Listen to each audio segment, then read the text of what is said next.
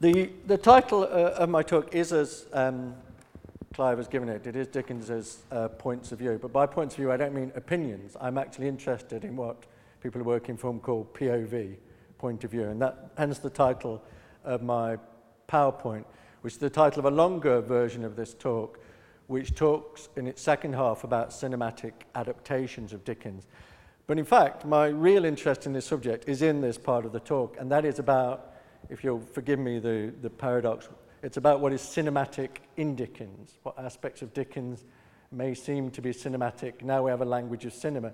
And indeed, and I'll try and get to talk about this at the end, what aspects of Dickens are more cinematic often than film adaptations of Dickens, i.e. the way that filmmakers often don't exploit the visuality. Now, you will have heard a lot of talk in this bicentenary year about Dickens and cinema. Indeed, there was a BBC special on it. There's been a special season of films at the BFI, and a few months ago, rather suspiciously, the earliest ever piece of Dickens on film was discovered from 1901. I mean, discovered, it turns out it was always in the BFI archive, but they'd lost it and then managed to rediscover it in the bicentenary, but fair enough. It's very typical of early Dickens on film, which is very, very short, and it went, as Dickens himself did in his dramatizations of his own work, in his public readings, for the most emotionally heightened scenes. It wasn't very interested in narrative or story, it was interested in spills and thrills, and it was the death of little Joe from Bleak House, that one of the most tear-jerking parts of anywhere in Dickens. I remember reading it as an undergraduate and having tears in my eyes that I had to hide from the university football team later that afternoon. And these scenes often attracted early filmmakers. Now, usually discussions of Dickens and film focus on the general idea that in Dickens it's the excitement of the plots and the distinctive characterization that make Dickens ideal for cinema. That was certainly the thrust of, I think, the recent BBC documentary. But actually, in this talk, I want to look at a more technical side of Dickens, although, as you'll see, there's a way that you can play games with this, and indeed, you might keep hold of your handout, because one of the things I want to encourage you to do is you can play a game with these passages with a highlighter pen in relation to points of view.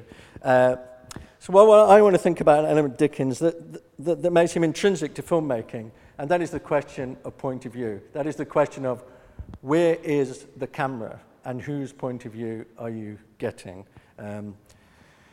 I think it's often assumed that that the idea of cutting between scenes from different perspectives is something that's intrinsic to the technology of cinema. But in fact, several early filmmakers said that they learnt to cut from reading Dickens. Indeed, this point was made by the Soviet filmmaker Sergei Eisenstein in the essay translated as Dickens, Griffiths and Film Today from 1944. What has become the key text in a lengthy tradition of speculation on the relationship between Dickens and cinema. And Eisenstein himself was responding to comments made by one of the founding fathers of American filmmaking, D.W. Griffiths, who actually made one Dickens film. He made a film version of Dickens' short story, The Cricket on the Hearth. But actually, more importantly, Griffiths acknowledged more generally that was often seen as his groundbreaking contribution to cinema, which was cross-cutting, was something he derived from reading Dickens' novels, that cutting between plot lines was something he learned from Dickens.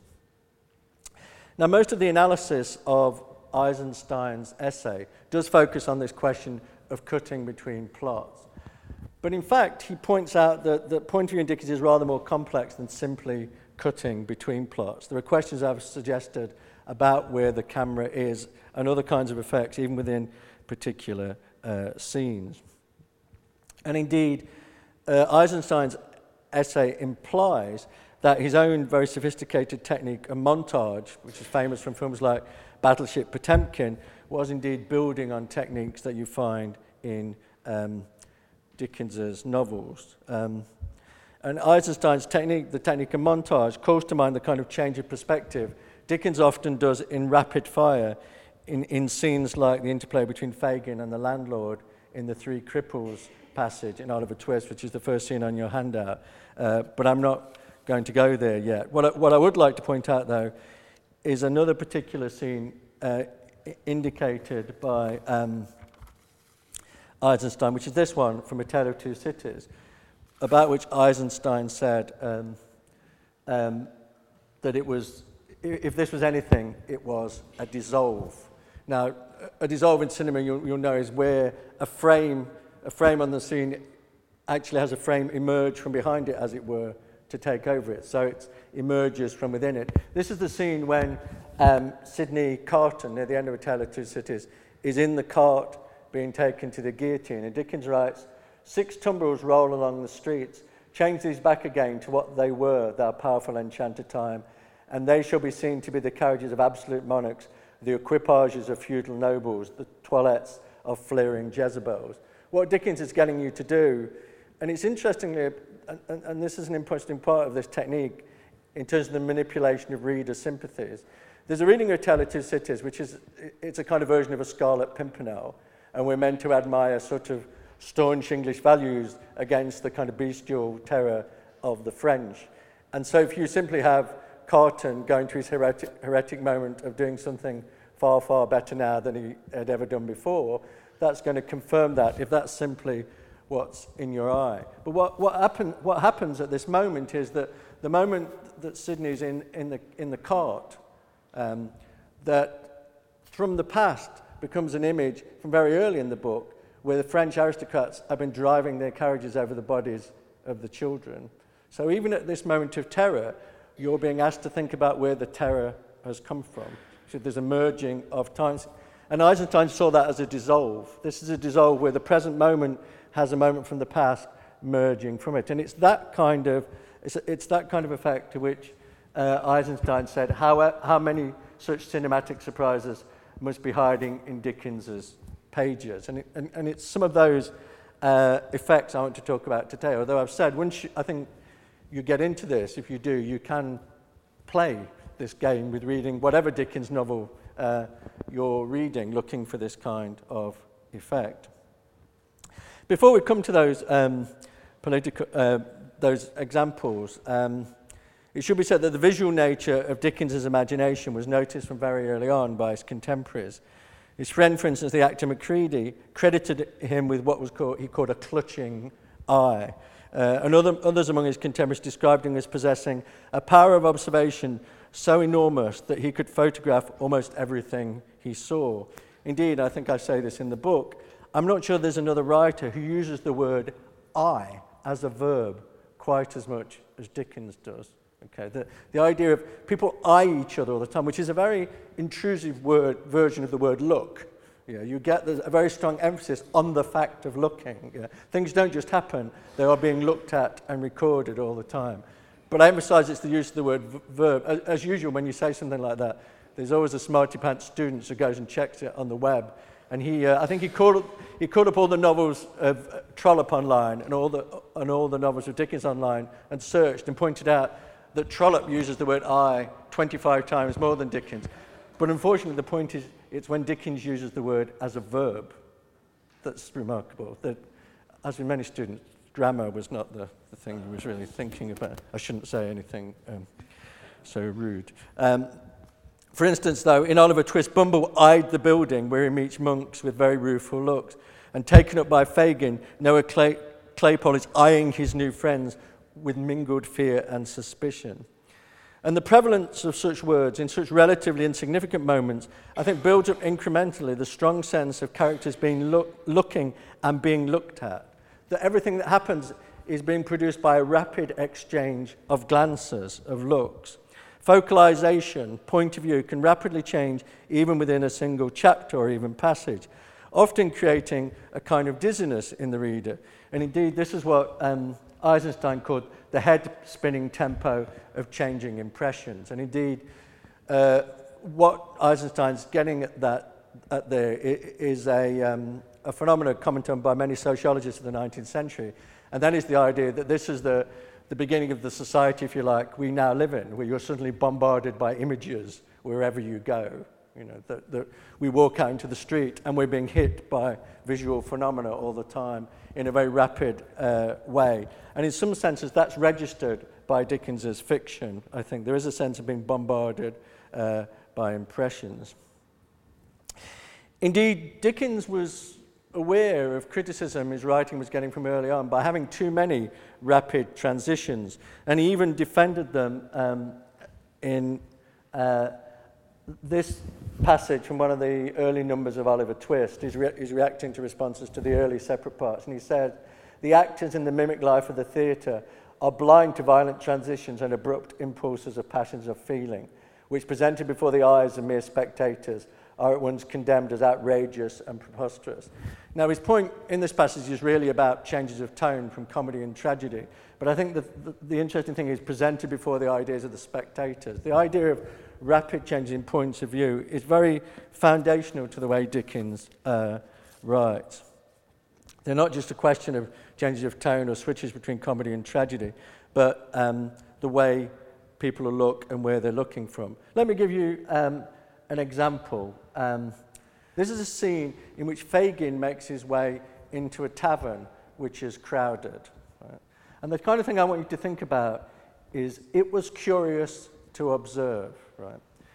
Now, we've been tracking Fagin, and the question that immediately opens up is, it was curious to observe, meaning if we are the detached camera up in the roof, is it curious to emerge? Is it curious to observe this scene with Fagin in it? Or does this imply it was curious for Fagin to observe as he moved into the room? Do you see the distinction? One of which has the camera on Fagin's shoulders, or in his head, if you like. The other one has the camera up there and has Fagin himself in the scene. That one is undecidable. What's definitely the case is that the vocabulary of looking is omnipresent in the scene, in everything seeing a question of somebody's perspective. So when Fagin steps into the room, the reader seems to have his point of view. Although, as in a carnival mirror, this point of view is actually distorted. Some things loom larger than others. And as the list of these sight begins, the point of view seems to switch to the landlord, who we're told has an eye and ear for everything going on in the scene, i.e., as soon as it mentions the landlord's eyes rolling hither and thither, is everything we're told afterwards what is registered on those eyes? Or are we still with that camera up there, which is seeing the landlord in the scene as well? It is, after all, the landlord's attention, we're told, that is caught by the singers and their admirers. But it could still be Fagin who is registering the details of the singers, or it could also be the camera, as it were, pulling back and giving us a more detached point of view. But it's hardly what militates about thinking of being the last is the word you, where the reader seems to get involved in the scene through direct address, so close to what's called the dreary picture, rather than allowing us the distance of a detached observer. That is, we seem to be in the middle of the action. The final short paragraph seems to resolve these things by bringing the point of view back to Fagin as he moves from face to face and then succeeds in meeting the eye of the landlord. And then again, you get that idea this scene is made up by exchanges of glances, people catching each other's eyes. So then, as though he moves from face to face and then meets the eye of the landlord, from which the scene, a sentence or so before, had seemed to be viewed. The sense is of a welter of impressions, of rapid transformations of point of view, and crossfire of glances from different places. And interestingly, if I have time, I'll come back to Lean's film. Unfortunately, I couldn't show a real-time movie, but interestingly, David Lean's version of Oliver Twist, which is one of the few movie adaptations who catches onto this aspect of Dickens, rapid-fire glances, he conflates this scene with another one in The Three Cripples, but only in a way he's not true to the text in that sense, but he is true technically in the text, in that he makes it a scene that's all about the exchange of glances. He actually conflates it with a later scene in which Bill and Nancy are present. And even this still gives you that Dickensian sense of, there's a ricocheting, everybody's looking at everybody else, looking at everybody else. And indeed, if I might be given for a flippant remark, I think one of the ways Lean grabs this is by his casting. Those of you who are old enough will recognise this actor as Robert Newton, who is actually the originator of the old "ha ha, Jim my lad" from Treasure Island. And Robert Newton was not a subtle realist actor. What he is a brilliant eye actor. He's an actor who is all that. I mean, even in that scene, you can see big eyes is what Robert Newton is going for. And there's somehow that one of the things that casting brilliantly does is cast an actor for whom we are aware of his eyes all the time. And the eyeing seems at the very forefront of Lean's version of Dickens. This aspect of Dickens, I think, is also present in the scene that most shocked contemporaries, which is shot in the sense that by Dickens, as it were. It's written what you might call tight in a congested close-up shot. This is the death of Nancy when she's beaten to death by her lover, Bill Sikes. The housebreaker freed one arm and grasped his pistol. The certainty of immediate detection if he fired flashed across his mind, even in the midst of his fury, and he beat it twice with all the force he could summon upon the upturned face that almost touched his own. She staggered and fell, nearly blinded with the blood that rained down from a deep gash in her forehead, but raising herself with difficulty on her knees, drew from her bosom a white handkerchief. There's a point there where you've got a camera removed, although even as the objective third-person narrator, not very removed, you're very tight into the action.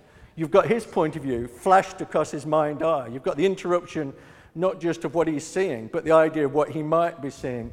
And then you've got her perspective. She was nearly blinded. You're being asked to think of her view up as she's being struck, where she can hardly see. Although the question of characters, giving characters' point of view, but then blocking that point of view is one, if this time I'll return to. And she says she drew from her bosom a white handkerchief, Rose Maylie's own, and holding it in her folded hands as high towards heaven as her feeble strength would let her, breathed one prayer for mercy to her Maker. It was a ghastly figure to look upon. The murderer, staggering backward to the wall and shutting out the sight with his hand, seized a heavy club and struck her down. Even there, in those last two sentences, it was a ghastly sight to look upon. I think when you first read that, it's no doubt that is a ghastly sight for us to look upon that has Bill and Nancy in it. But by there, shutting out the sight with his hand, we're also being asked within those two sentences to think about what it looks like with him, so ghastly that he can barely look on it. Within two sentences, you've got click-clack, very fast cutting of point of view. Very few film directors managed to bring that off, even though it seems such an essentially cinematic thing to do. And indeed, it's followed by, I think, what Eisenstein would identify as a close-up. Sorry, I don't have it, which is where, I think I've got it on the handout, at the bottom of the first page, though, which is where the next day, disgusted by what he does, Bill thrusts the club that he's killed Nancy with into the fire, and you get an extreme close-up, sorry, it's not in there, where you get the human hair and blood at the end of the club fizzling in the fire. So you've gone to a kind of extreme close-up to that physical detail. And I can't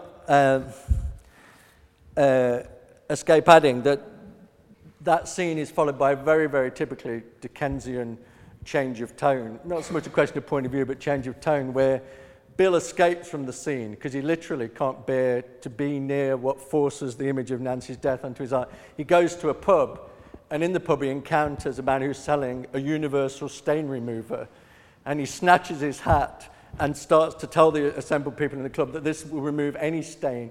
And the word stain is repeated in the passages before. And what's very typical about Dickens there is what you've experienced as grotesque tragedy recurs as farce just a few pages later. That's very typical of the kind of tonal changes.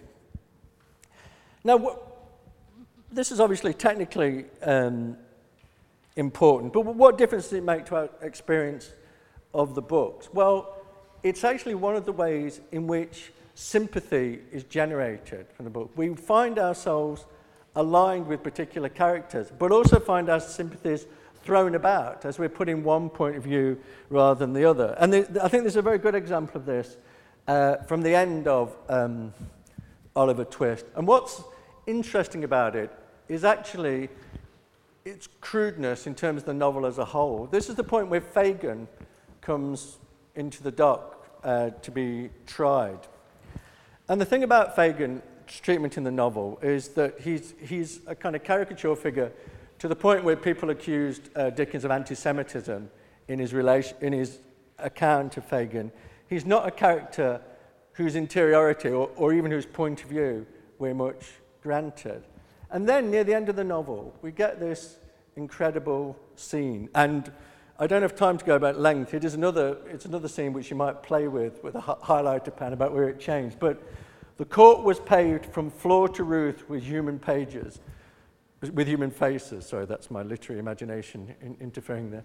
And that is asking you to see, in a room much like this, the camera up there, you are the people in the court. I'm Fagin in the dock where my mother said I would end up. It looks like that's what we're getting. The court was paved from floor to roof with human faces. Inquisitive and eager eyes peered from every inch of space, from the rail before the dock, away into the sharpest angle of the smallest corner in the galleries. All looks were fixed upon one man, the Jew. Before him and behind, above, below, on the right and the left, he seemed to stand surrounded by a firmament all bright with beaming eyes. Now, what it seems to me you start to get there is you get this ricochet of glances, but you start to get a movement from the camera being up there to what it feels like, what it seems like to be Fagin standing in the dock, being subjected to those glances. He stood there in this glare of living light with one hand resting on the wooden slab before him, the other held to his ear. You're being now encouraged to think about his own sensory experiences. His head thrust forward to enable him to catch with greater distinctness every word that fell from the presiding judge, who was delivering his charge to the jury. At times, he turned his eyes sharply upon them. You move from this objective point of view to where you've got he turned his eyes. We are being now told this is what he sees. Exactly where that happens in what precedes it is the game you can play with your highlighter. Where do we think we're now looking at? There's I can't see it now, but there's a use of the word seems in that passage somewhere, which I think is very important because it always opens up the possibility of seemed to him. You know, seems to me, or did it indeed seems to him. The word seems always cues you to think this is somebody's impressions, because the objective narrator, as it were, ought to know, but to a character it may seem. What's interesting, I think, about this passage is that it's rather clunky in terms of the way sympathy is being generated from a character who's not treated that sympathetic in the novel. It's a kind of one-off. In Dickens's mature fiction, this kind of suddenly turning the moral sympathies of the novel around, so a character who looks villainous or unsympathetic, we're suddenly given their point of view, is dispersed and much more part of the fabric of the novels. Here, it in a way feels a rather sudden effect for a character who we're not actually given that much, whose point of view we're not actually given that much of. But I think it's actually very, very typical of these kind of transitions in Dickens. Now, I don't have time to talk about all the passages on the handout, but I want to end talking about this. Now, it seems to me that one of the things I've talked about is the way that point of view changes in Dickens, but also in the way it's not always completely clear how it's changed, when we've got a removed camera or where we haven't. And I think that causes problems for film adaptations of Dickens, because it's very hard to translate, or it's tended to be difficult to translate what we might call undecidability. Yeah, that sense that we're not quite sure from where we're looking. And that's related to another effect of Dickens, which is his writing is often very interested in things being haunted by the past, as with that dissolve image I showed you at the beginning. That things happen, and while they're happening, there's a penumbra of things that have happened elsewhere. There's a sort of ghostliness. Now, I'm one of those people who balks at the idea of Dickens as a realist, partly for that reason. He's not only a kind of fantasist because a lot of his plots are fairy tale, but his basic technique tends to be about the way that we can't just be have a camera pointed at and be shown what things are in any singular sense. The present is always actually haunted by the past.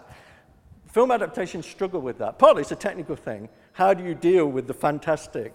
What tends to happen is undecidability in Dickens is resolved into realism.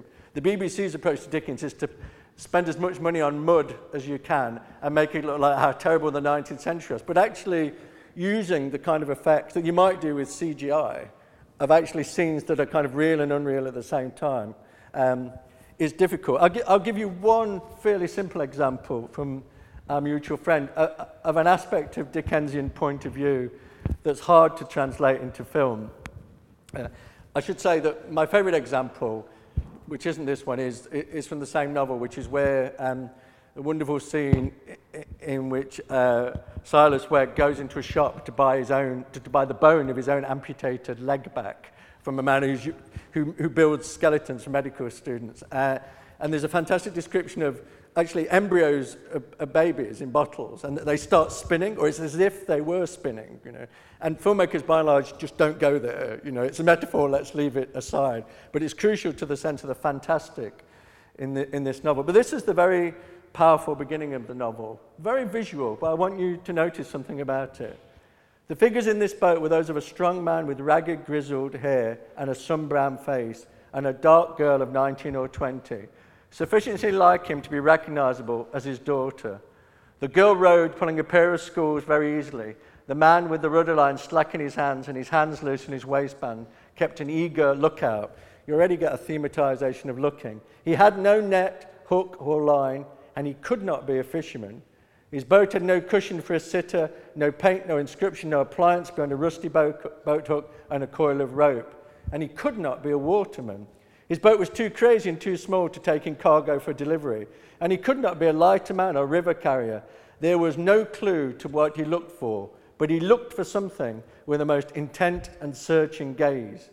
The tide, which had turned an hour before, was running down, and his eyes watched every little race and eddy in its broad sweep, as the boat made slight headway against it, or drove stern foremost before it, according as he directed his daughter by a movement of his head. She watched his face as earnestly as she watched the river, but in the intensity of her look, there was a touch of dread or horror. Now, we've already got in small there something we've already talked about, which is scenes made up of exchanges of glances. He looks at the river, she looks at him, right? But what I also want you to see is something that would cause difficulty for any filmmaker. You've got a description defined entirely by what it is not. He was not this, he was not that, he was not this. How do you film that? It's very, very difficult. The BBC adaptation of Our Mutual Friend, which is one of those that tends to resolve into realism, or as in its version of Mr. Venus's Shop, into tight close-up and go for character acting. Here, they did something quite clever. They shoot in silhouette, so that all you see are actually the dark outlines backlit against a dark river, and it's an attempt to do that. But it's a real problem of how to do it. And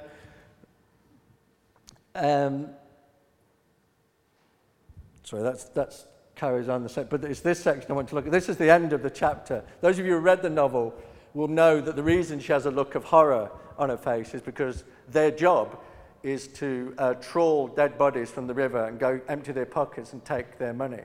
But you're never told that in this opening chapter. There's an exchange between her father and one of his competitors on the river, and then the chapter ends like this.